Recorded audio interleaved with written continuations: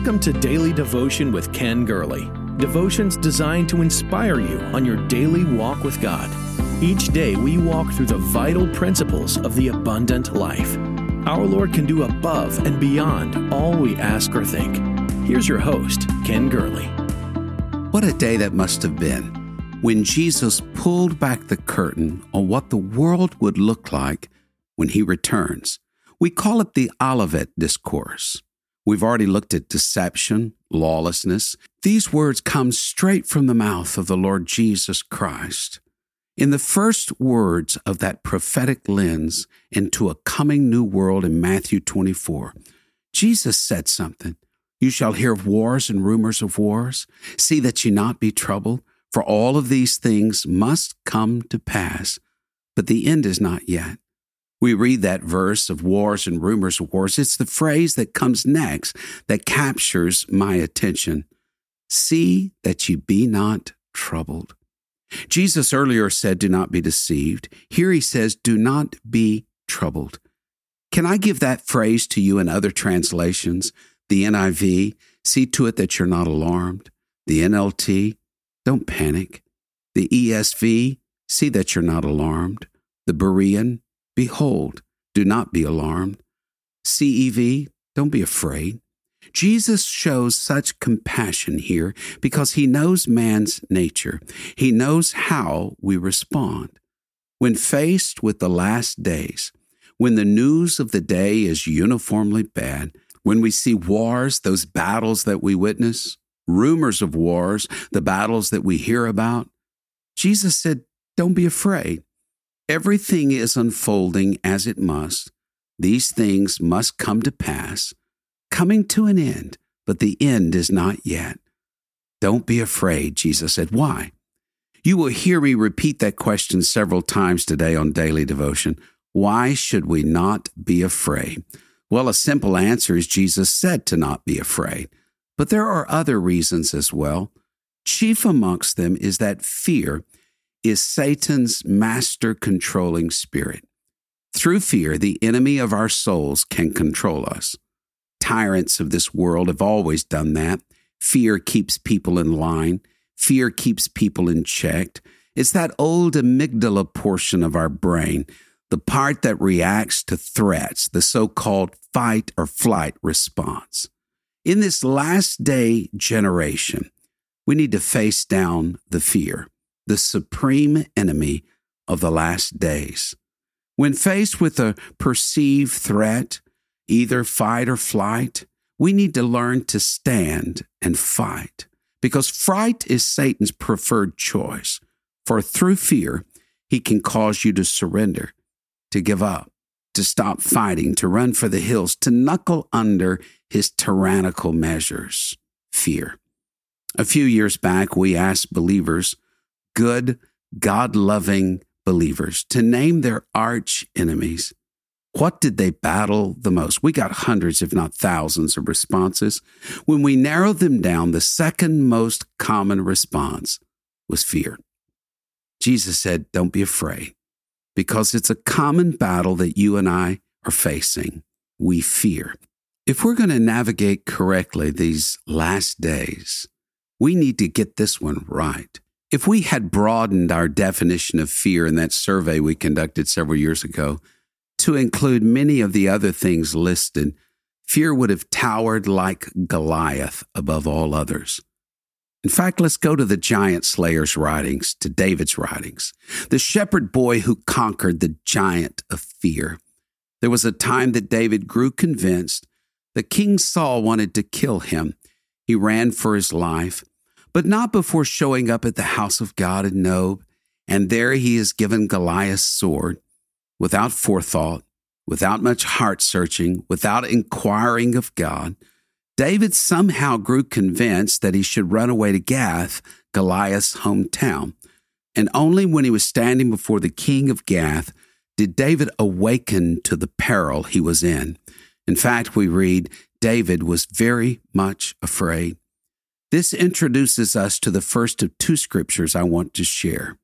This is one of the recorded low points in David's life, this leaden moment. when he pens one of those incredible psalms called Miktam's. There in Gath, David described his state of mind. He described his fear, but he also described his faith. Psalm 56:3, what time I am afraid, I will trust in thee. The fact of fear can be found in that verse, but the choice of faith is also there. We live in an age of anxiety. Not just that there are wars, but there are rumors of wars, whisperings of what might be, conspiracies everywhere, reports of what may or may not be happening. Fear-mongering has become perfected in our day. When reading, listening, watching news, social media, the viewer can be excused to believe that each newscaster, each journalist, each talking head is taking their marching orders from some old horror movie. Be afraid. Be very afraid. I believe Satan is very content with that message. The old mantra in news was, if it bleeds, it leads. It's filled every moment of news with the breathless something terrible is happening reporting. And no wonder. We live in the age of anxiety.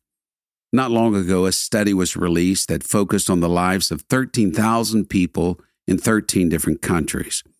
It was a global snapshot meant to capture the level of anxiety in the world. And the results showed a huge spike in the past few years. The author said, it's an understatement to say that the anxiety level is high. We live in very uncertain times. To put it more plainly, psychologist Robert Leahy said, the average American child today exhibits the same level of anxiety as the average psychiatric patient did in the 1950s. He cites such reasons as separation from family, loss of community, terrorism, immersion in technology, and so forth. He concludes less than gracefully, we live in the age of anxiety, and we've become a nation of nervous wrecks. We're living in an age of fear, and fear is bondage and takes hostages. That's the knowledge you and I need. That fear is not of God. It's a common saying, you hear it often, that the Bible contains 365 fear nots, one for every day of the year. Actually, it contains many more admonitions against fear than this. In the opening book of the Bible, we read God saying, fear not. In the closing book of the Bible, we read it again and again, fear not, fear not, fear not. Fear does not originate from God. It originates from the enemy of our souls. When Adam and Eve were tempted and fell by Satan's enticements, they hid themselves. They said, we were afraid. And that relationship with God was fractured, and fear entered into their hearts. What had been paradise became anything but paradise. Fear is not of God. Oh, no, it's not. I'm not much on acronyms, but I do like this one, fear. False evidence appearing real. Satan, the Bible says, masquerades as an angel of light. Fear is a product of Satan, as his masquerades are. Fear can sometimes masquerade as wisdom, the proverbial knowledge that keeps us from taking a step in faith. Fear masquerades as bigotry.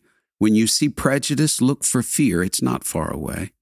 Fear masquerades as a drivenness to succeed, all sorts of insecurities found masquerading as success. Fear masquerades as depression, anger. Martin Niemöller was a German pastor who took a heroic stand against Adolf Hitler. He first met the dictator in 1933. The pastor stood in the back of the room listening to the man speak. At home later that evening, his wife asked him about the meeting. Martin said, I discovered that Herr Hitler is a terribly frightened man. Fear within is seen as a tyrant without.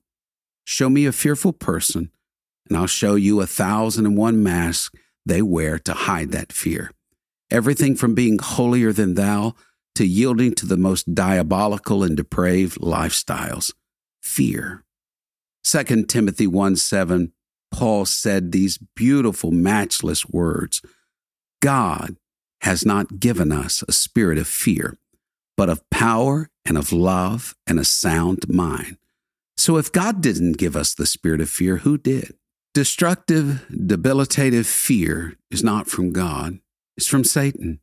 Each time fear threatens you like a tidal wave, it's a manifestation of the kingdom of darkness, because fear is Satan's master spirit to control.